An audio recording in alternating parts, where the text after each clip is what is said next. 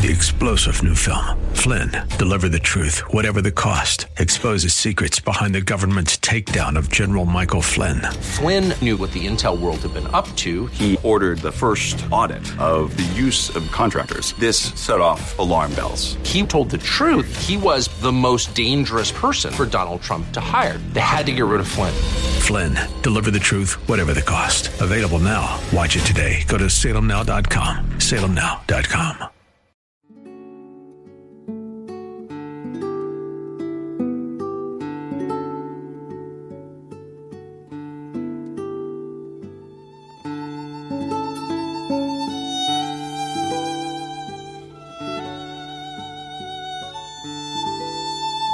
The love of God is greater far than tongue or pen can ever tell. It goes beyond the highest star and reaches to the lowest hell. The guilty pair bowed down with care. God gave his Son to win his erring child. He reconciled and pardoned from his sin. Oh, love of God, how rich and pure, how measureless and strong, it shall forevermore endure. The saints and angels' song.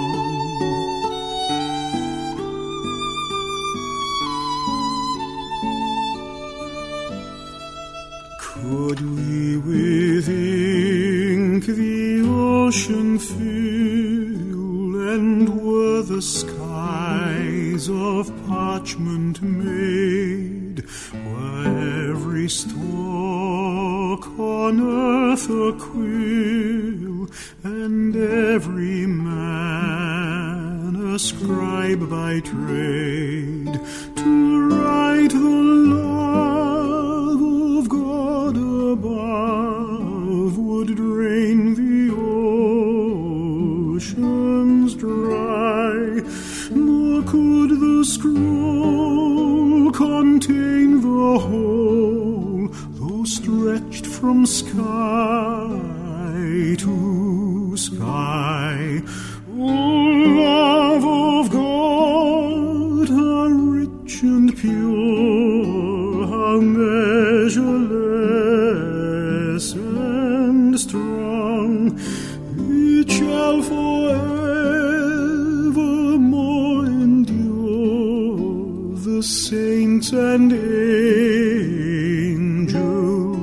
song.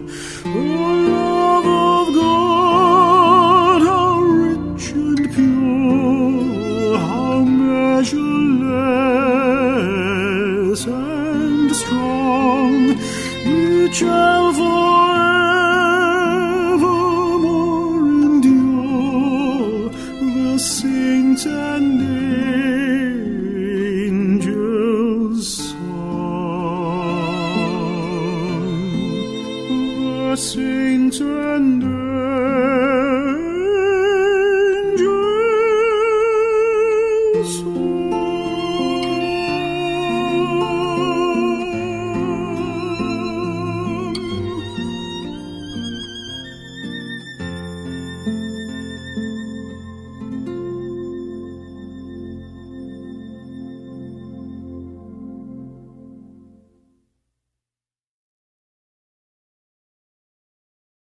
The message today is entitled, Shaped for a Noble Purpose.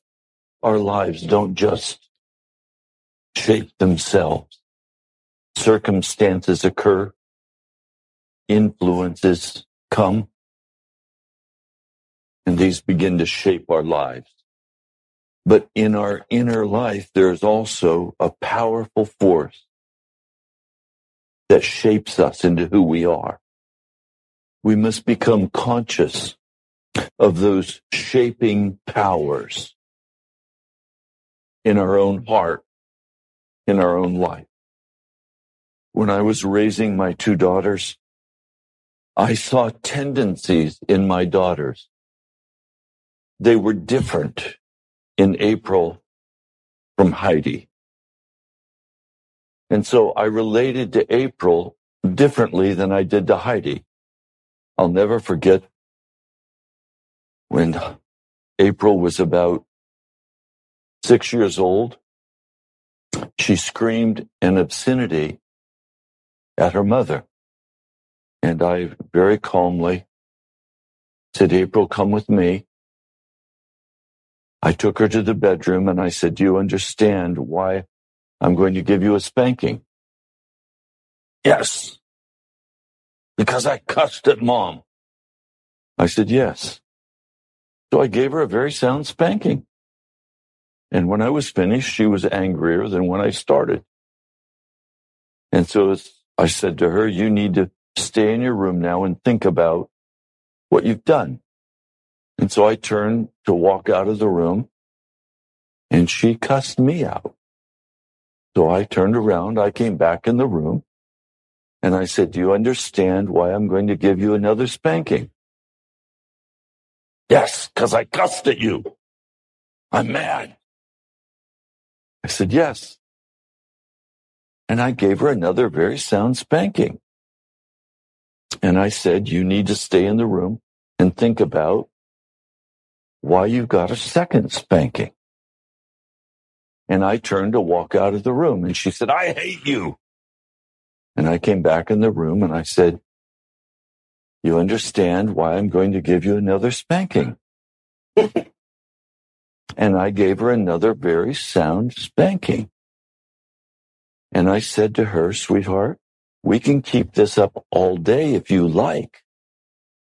Evidently, the pain level is not sufficient yet for you to understand that you cannot act like this. You're a part of a family. You're loved and you're cherished. And this behavior is unacceptable. It will not happen in our family ever again, or I will continue to give you spankings because my arm will not grow tired, but your bottom will. So you decide, now I'm going to leave you here, and I'm willing to give you another spanking if I need to. Would you like another spanking? No. Okay. Think about what happened, and I'll be back in an hour, and we'll talk. Well, when I came back in an hour, tears were flowing down her face. Her heart was utterly broken. She felt utterly separated from the family. And I prayed with her. I held her. I kissed her. I saw something developing in April that I could not allow to develop. An angry bitterness that would destroy her family. Now, you can argue with me about the way I dealt with it. I make no claim to have been right. I'm simply saying I saw a flaw and I had to deal with it because I knew it would make her life ignoble. It would not result in glory in her life and in her family. And so I had to step in a very painful way. Now, Heidi, when I saw something growing in Heidi, all I had to do was speak a soft word to her. And immediately the tears came. The repentance came. I never gave Heidi more than one very light spanking. All it took was a kind word of correction. Some of us need two befores. Some of us quickly adjust the sail. But there's a necessity in our lives to carefully examine, even at your age now, What are the flaws that began to emerge in you as a child that have never been corrected, that are now causing great trouble in your heart and in your life? We need to identify those. And we have a Father who knows how to administer that quiet, gentle word, or who knows how to apply the whip, depending on our personality and what he needs to do to get our attention.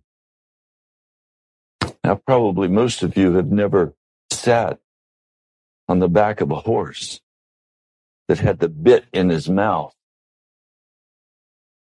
Do you know what happens when a horse gets the bit in its mouth? It means he's biting it with his teeth. So when you pull back to try to say to him, stop, you can't influence his pain level. If the bit is not in his teeth, it's at the back of his mouth where there's a very tender place. And when you sit on his back and you begin to pull gently back and he doesn't respond, you pull more firmly and his mouth hurts. And when you're horseback riding, the last thing you want is for that horse to get the bit in its mouth and then run with you on its back. Life-threatening. Particularly when he's running through woods and there are branches hitting you in the face.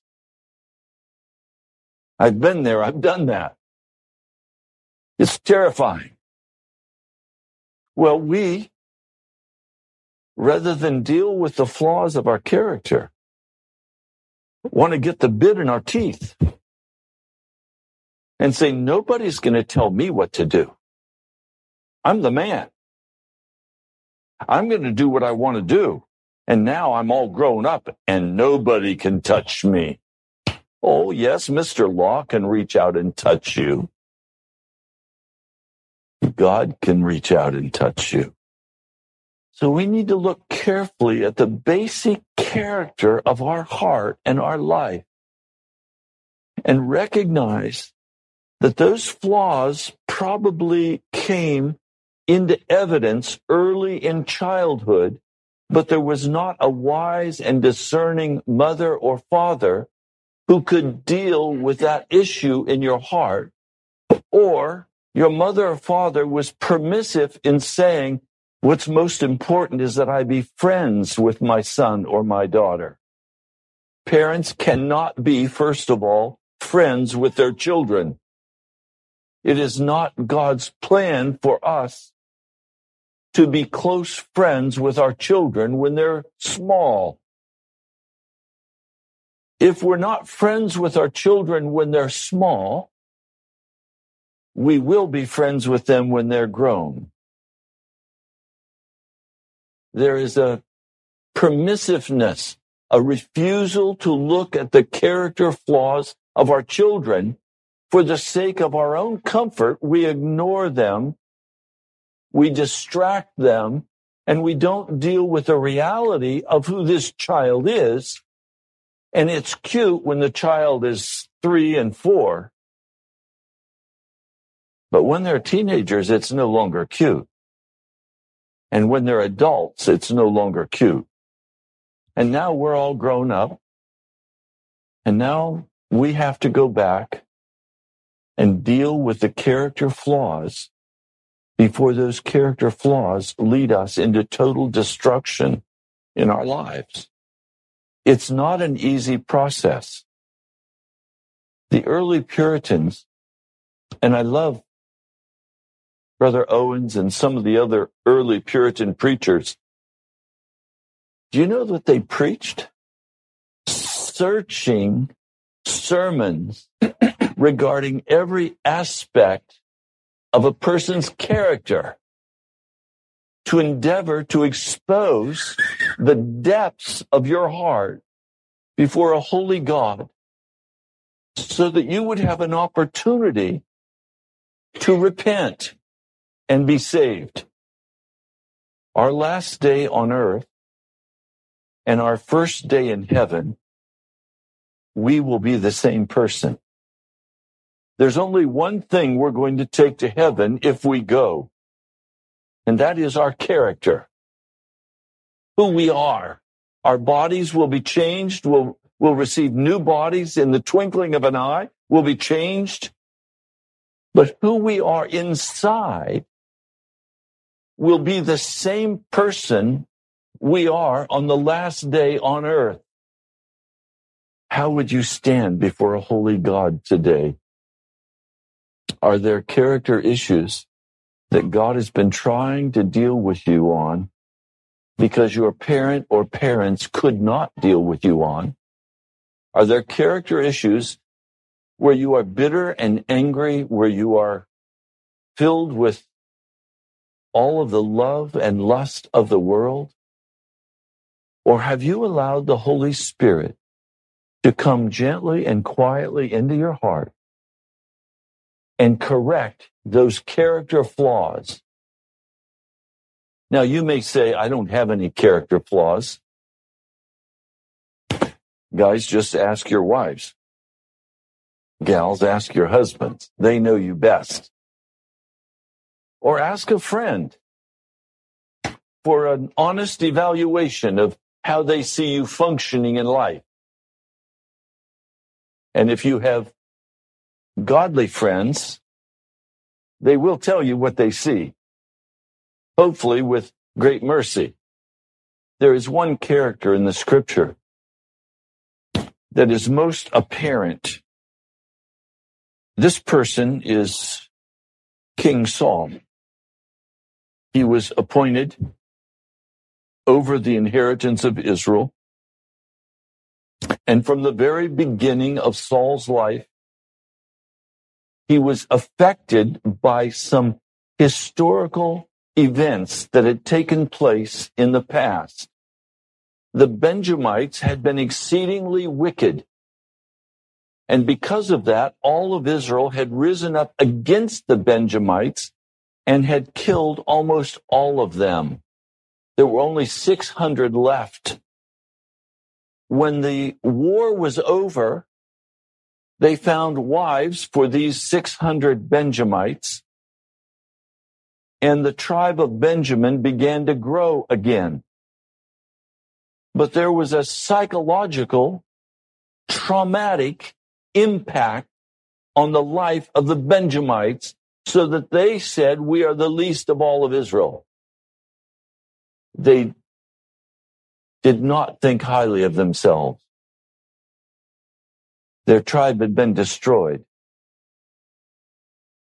And so they grew up believing they were not important, punished, cast aside.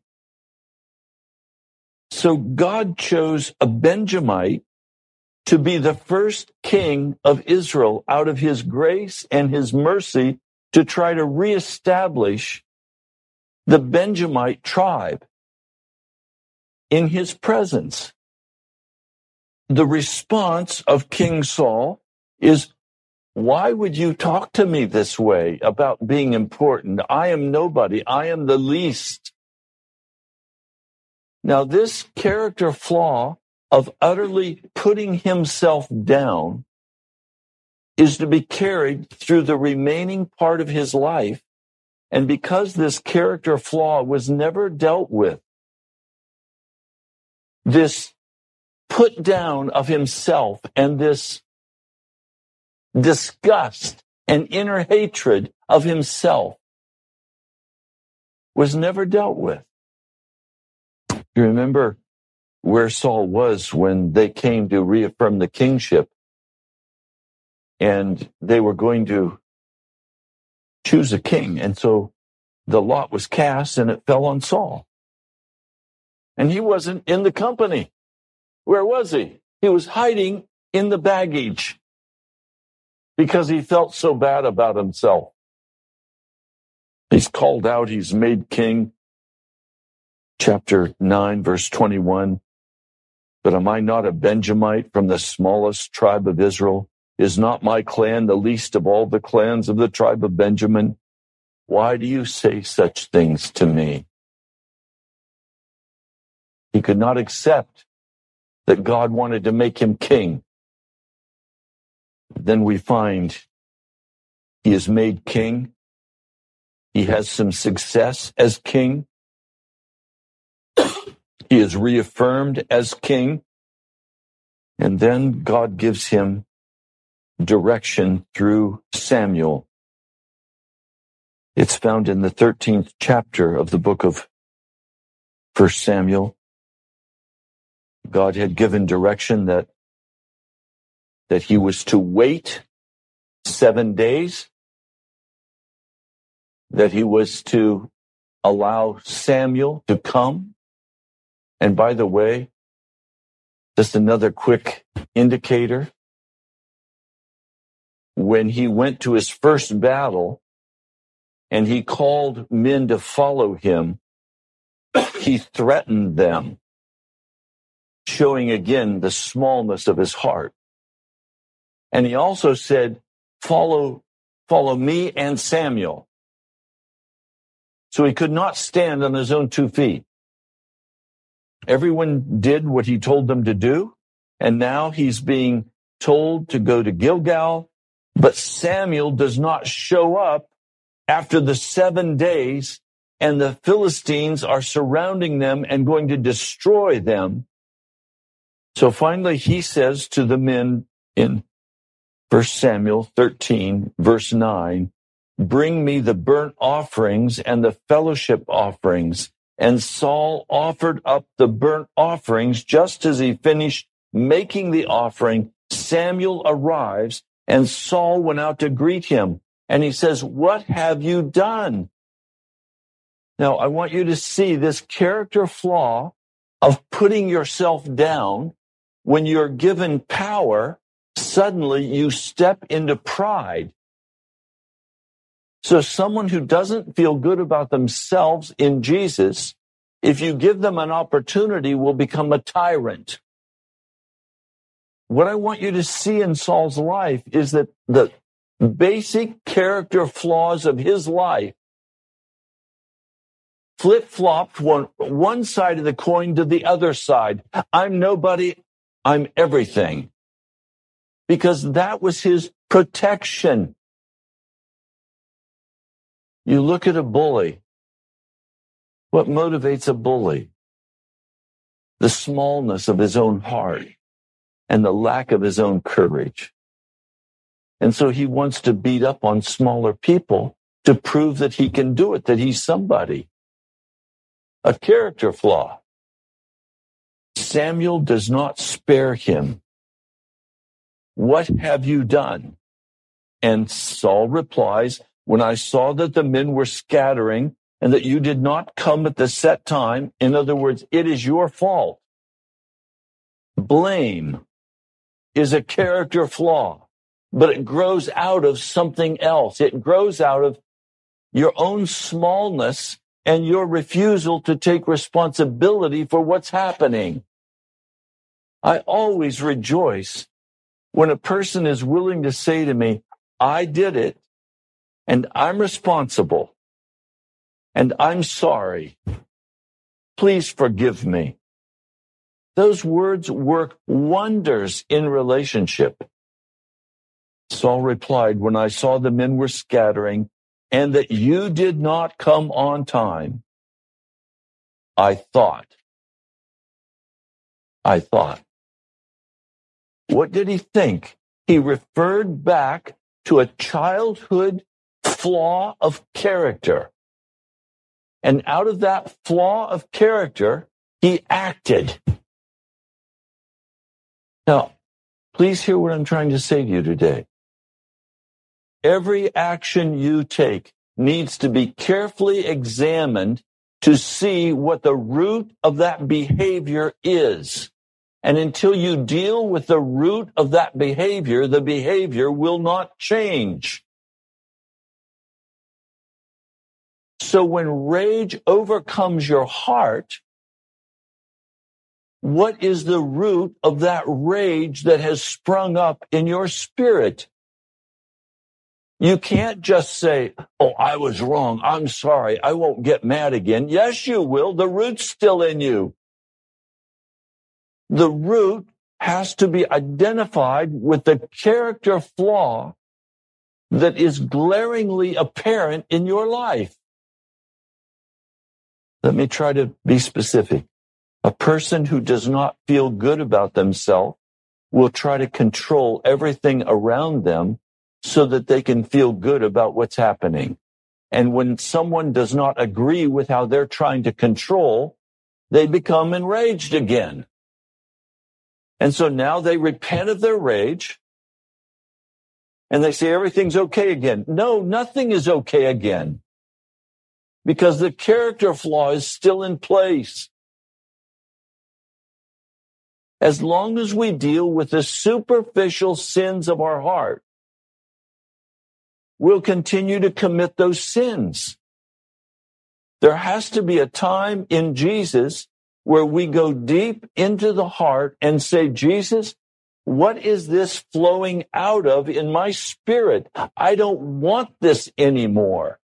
I want to be changed. I want to be like you. And the good news is the blood of Jesus brings total deliverance from bondage. Every character flaw is met in the blood of Jesus Christ. We don't have to continue walking in bitterness and anger, in pride, in jealousy, in dishonesty. We don't have to continue walking in those things. If we'll stop and say, Jesus, what is the character flaw in my heart that you want to get at? And God will keep bringing circumstances and people and events into our hearts until finally we say, I am sick and tired of this response in my heart. I don't want it anymore. Okay, what's causing it? What's it flowing out of? Our lives are organic. They're not mechanical. You know, if I could sit down with you for a few minutes and you say, my problem, Pastor, I'm angry. Okay, let's get rid of the anger. Dear Jesus, please take the anger. Amen. Everything's fine now. Just believe that the anger's gone. Are you kidding me? That's mechanical. Where you drive your car into the shop, you say the headlight's out. Let's jerk that headlight out. Plug a new one in. You're good to go. Your headlight works. That's mechanical. Organic is the seed is planted. It grows and it grows until it finally begins to produce the fruit of hostile bitterness. Or the seed begins to grow until it produces an overwhelming power of uncleanness in your heart. Well, you can't deal with the uncleanness. You can't deal with the anger. You can't deal with whatever that fruit is in your heart until you're willing to go down deep into your spirit by the power of God and deal with what it's growing out of. If I go out in my yard and I cut down a tree, there will be a stump there. And the stump is going to sprout. And it all starts to grow all over again. But I tell you what, if I bring in the tree man and he grinds out that stump and he pours in the liquid that will kill out those roots, that tree's not going to grow again. It's done. But you see, if we love to live in an unconscious manner, where we're just the victim of everything that happens to us, and it's everybody else's fault, and we just wish other people would straighten up and do what they're supposed to do, we'll never deal with that character flaw of our heart. And King Saul had a character flaw. And because of that, he acted foolishly, the scriptures say. Now, God had given him a new heart. Sovereignly, in a moment, given him a new heart, anointed him with the Holy Spirit.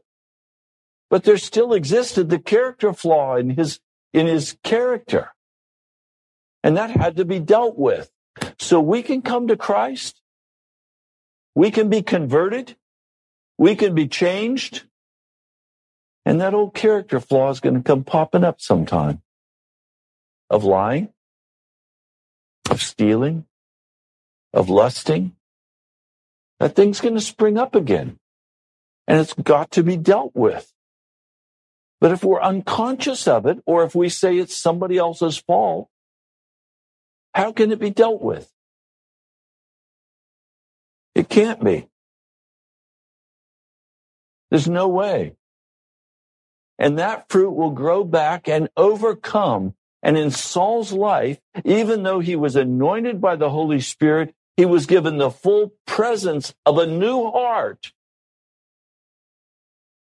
The character flaws in his life continued to grow until he committed suicide. He would rather kill himself than deal with the character flaws that God wanted to change in him. Suicide is the ultimate sign of selfishness. It's the end of a journey of utter refusal to deal with the reality of my character flaws. And probably there's not one of us in this room who has not at some point in our life said, I wish I could just die. You've never said that, have you?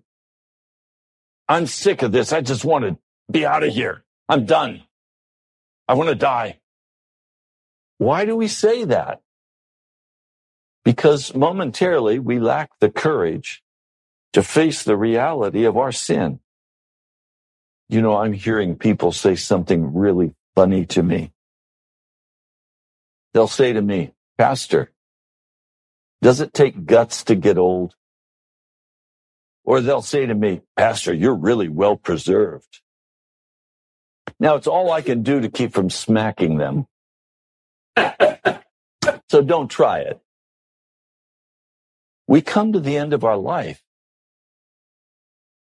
You know what? It doesn't take any skill to get old. It just takes waking up every morning. And you will grow old. And I've discovered that being old does not mean being wise. I used to think that older people were very wise people. I've learned that's not true. Some people have only had 1 year of experience in their life. Every year's been the same. So they've experienced it many years, but never been willing to deal with the character flaws of their heart. And so when they're ready to die, those character flaws are now enlarged. When my mother was sick in the nursing home, I went in one day and she was crying. And I said, Mom, what's wrong? She said, I hate this place. I hate these people. I hate being in this bed. Oh, she went on and on. I said, Mom, you're much older than me, so you should be much smarter than me. But please hear what I need to say to you. When you get old, you either get better or you get bitter. And you get to choose. The tears dried up. She said, I want to get better. I said, okay, no more pity parties. And we began to talk about what needed to change in Mother's life for her to get better. What needs to change in your life today so you can get the full healing power of the Holy Spirit in your heart? What character flaws are you aware of that you keep hanging on to and you keep playing around with because you don't want to deal with them? You've made excuses for them all your life. You've said, oh, I'm just that way. No, nobody's just that way. You are what you create. So what do you need Jesus to do for you? How do you need him to come into your life and begin to expose and unfold in you those character flaws that at one time were not your fault. It's just how you were born. Abraham Lincoln, however, said by the time a man gets to the age of 40, he's responsible for his own face. No longer mom or dad's fault. It's no longer brother or sister's fault. It's my responsibility. So what do you need to begin to work on in your spirit that is a character flaw? I have a dear friend, a man I cherish. We were sitting together and we were having dinner, and we began to talk about the block in his life. And I said to him, there is a block in your life, and you will never achieve in your life what you're hoping for until you deal with that block. Do you want to talk about it? I had to ask his permission. And he said, yes, I do want to talk about it. I said, okay. I said, there is a lack of tenderness in your heart. You are hard-edged. You are intellectual. And compassion is not a part of your life. And I said, I expect that happened from the time you were a child. I suspect your parents did not treat you with tenderness. I suspect that they were pretty hard on you. And it was just the way they were raised. But I said, if you don't correct this character flaw, you will be unable to have intimate friendships with other people in the body of Christ. And you will fail in your work that God has called you to. And he said, well, how do I get tenderness? I said, you're right. I don't feel tender toward anybody. I want to do what's right. And so I discipline myself, and I try to help those I'm responsible for to be disciplined. And it brought us into a discussion of who is Jesus and what is his job and what is our job. See, for many years, I was all tenderness and no toughness. I was a teddy bear. Well, I remember a man sitting down and talking with me and saying, Ray, you have a character flaw. And my heart dropped. I thought I'd done everything right. He said, you're a teddy bear. I said, what's wrong with being a teddy bear? He said, because until you become a grizzly bear, you can't do the work of Jesus. And that brought forth a whole long conversation. And then in my private prayer time in Scripture, the Lord said to me, I'm going to change you and make you into a threshing sledge. And I said, Jesus, I don't want to be a threshing sledge. I just want to love people and be loved by people. No, I'm going to make you into a threshing sledge with new and sharp teeth. I said, Jesus, I don't want any sharp teeth. That means blood. He didn't say a word. You judge the result of the cake mix that God made in my life. He has given me the gift of tenderness and sweetness, but he's also made me a grizzly, speaking confrontational truth and calling people to leave their sin and follow Jesus. Now, I will admit, I try to say it to you all in a way that you don't feel the knife going in and you don't feel the knife going out, and I escape to safety before you see the blood flowing. Okay? What I'm trying to say to you today is we cannot allow our lives to just flow out without carefully examining what our character is. And then dealing honestly with it before Jesus and praying that we have friends who will address us in an honest manner and confront us with the character flaws they see that are blocking us from moving forward. I said to one of you this week, it's your responsibility to go to your boss on a weekly basis and say, would you please give me an honest evaluation? Are you pleased with my work, and how can I improve it? Well, if you dare do that with your boss, you might get some very interesting feedback. But I would suggest that you also might want to do that with your wife or your husband. Husband, how are you feeling on a scale of 1 to 10 about how I'm functioning as your wife? Oh, 4? Honey, what would it take to get me to a 10? Well, you're going to have to stop arguing with me. You're going to have to begin to do something about being responsible for dinner. I don't know what the list would be, but believe me, you'll know. Or say to a friend, on a scale of 1 to 10, how close are you with me? Have you ever said that to somebody?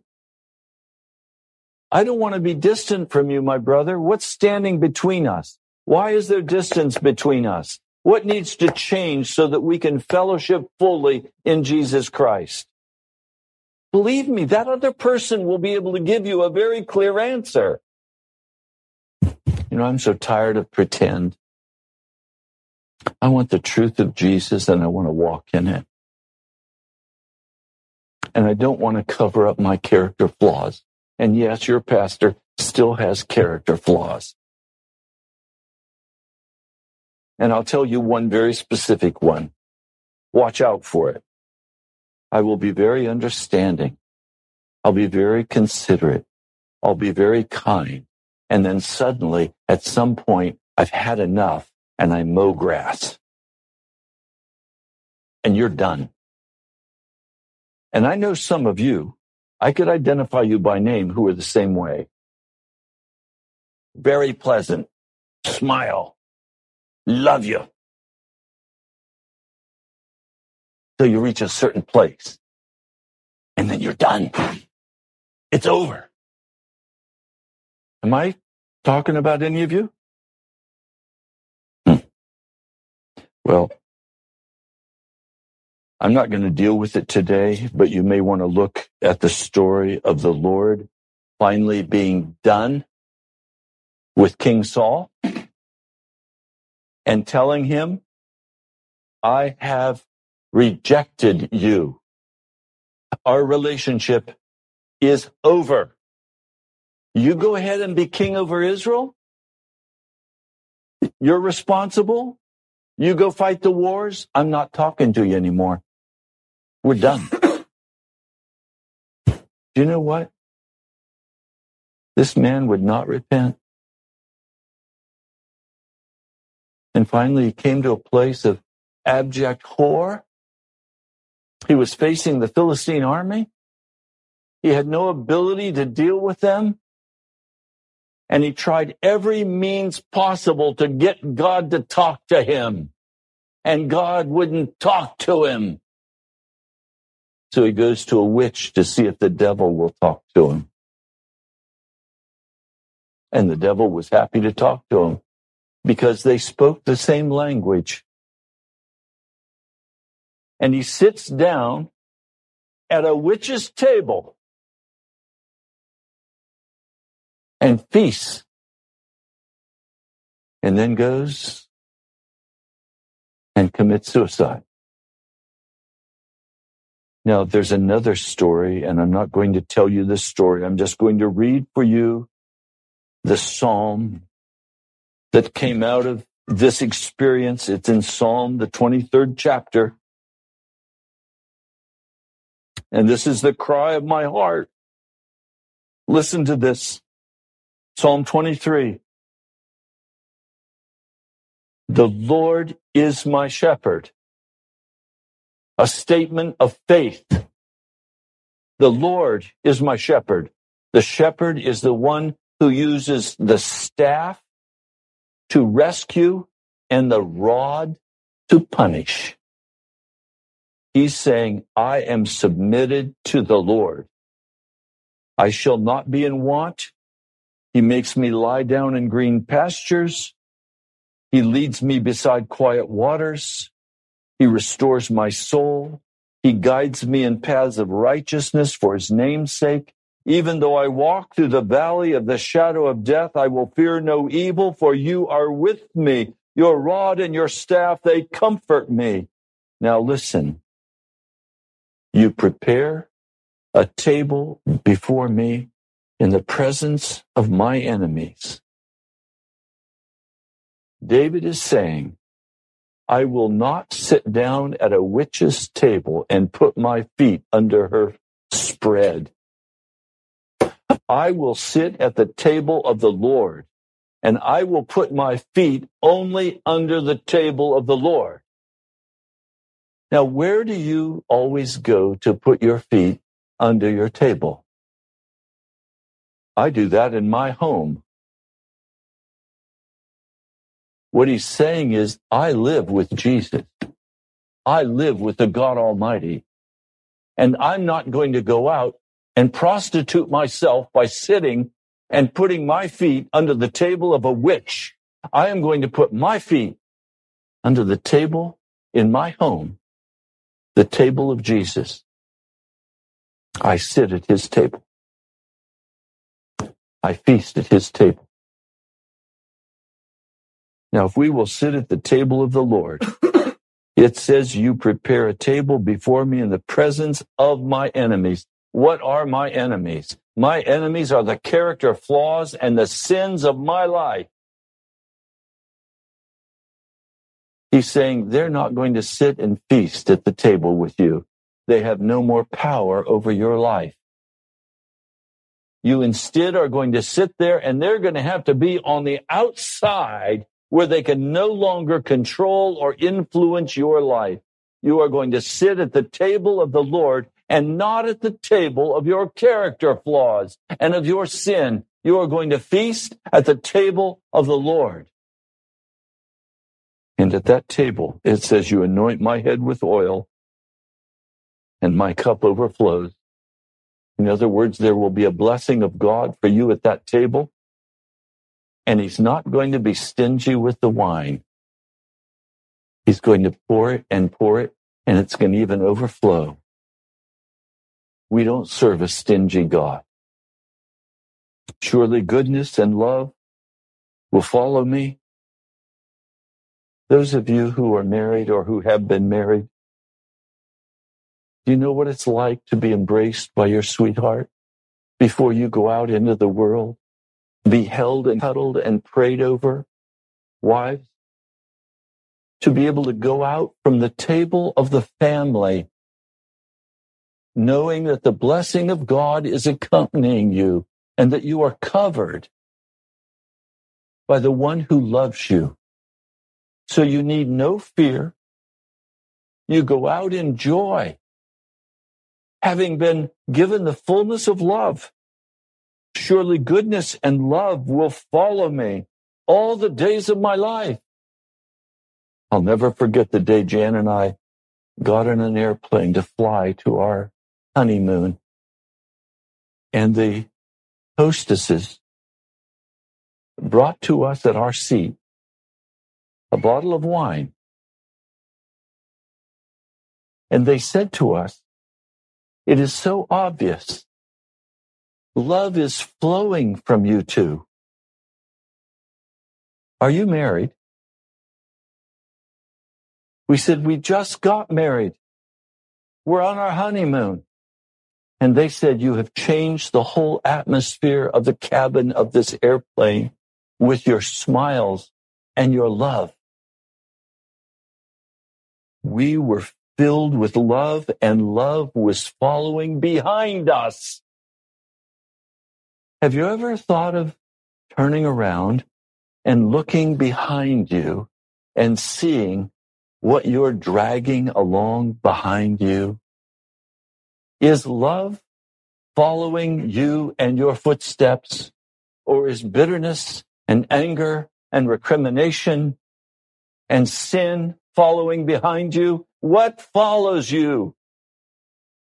Surely goodness and love will follow me all the days of my life. And I will dwell in the house of the Lord forever. In other words, the moving van is not coming to my house. I'm never moving again. I'm living in the house of the Lord. And the goodness and the love of the Lord is going to follow me all the days of my life. I'm going to sit and feast and put my feet under the table of Jesus Christ. I'm not going to sit at the devil's table. Some of you in this room have been sitting this past week at the table of the devil with anger, hardness of heart, accusations, indifference, complacency, fatalistic, thinking nothing can ever change. I'm caught in this darkness and I can't do anything about it. Yes, you can. Go to the table of the Lord. Feast at his table. Let love follow you. Let compassion follow you. Mighty God, the earth belongs to you and everything in it, the world and all who live in it. Lord, I choose today to sit at your table. I choose today to put my feet under your table. And I ask that you would anoint my head with oil. I ask that my cup would overflow. I ask that you would force my enemies to leave. I ask, Lord, for peace and joy in the name of Jesus. Amen. Thank you so much for joining us. You've been listening to Pilgrim's Progress, brought to you by the National Prayer Chapel. We're a house church located in Woodbridge, Virginia. Our mailing address is Post Office Box 2346, Woodbridge, Virginia, 22195. Come visit us at nationalprayerchapel.com. God bless you. We love you. I am resolved no longer to linger, charmed by the world's delight. Things that are higher, things that are nobler, these have allured my sight. I will hasten to him, hasten so glad and free. Jesus, greatest, highest, I will come to thee. I am resolved to go to the Savior, leaving my sin and strife. He is the true one, he is the just one, he hath the words of life. I will hasten to him, hasten so glad and free. Jesus, greatest, highest, I will come to thee. I am resolved to follow the Savior, faithful and true each day. Heed what he saith, do what he willeth, he is the living way. I will hasten to him, hasten so glad and free. Jesus, greatest, highest, I will come to thee. I will come to thee.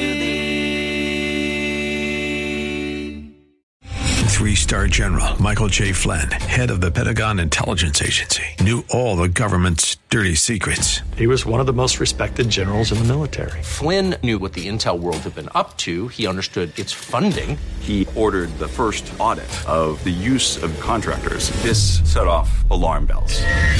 The explosive new documentary, Flynn, Deliver the Truth, Whatever the Cost, uncovers the facts behind this scandal. Flynn told the truth. He was the most dangerous person for Donald Trump to hire. I find out the worst enemy that I'm going to face in my life is right here in America. They took my assessment and they wanted me to change it. And I was like, I'm not changing it. They had to get rid of Flynn. With in-depth interviews, archival footage, and never-before-seen personal records of the man behind the headlines. I just felt like I was drowning. Flynn, Deliver the Truth, Whatever the Cost. Available now. Watch it today. Go to salemnow.com. salemnow.com.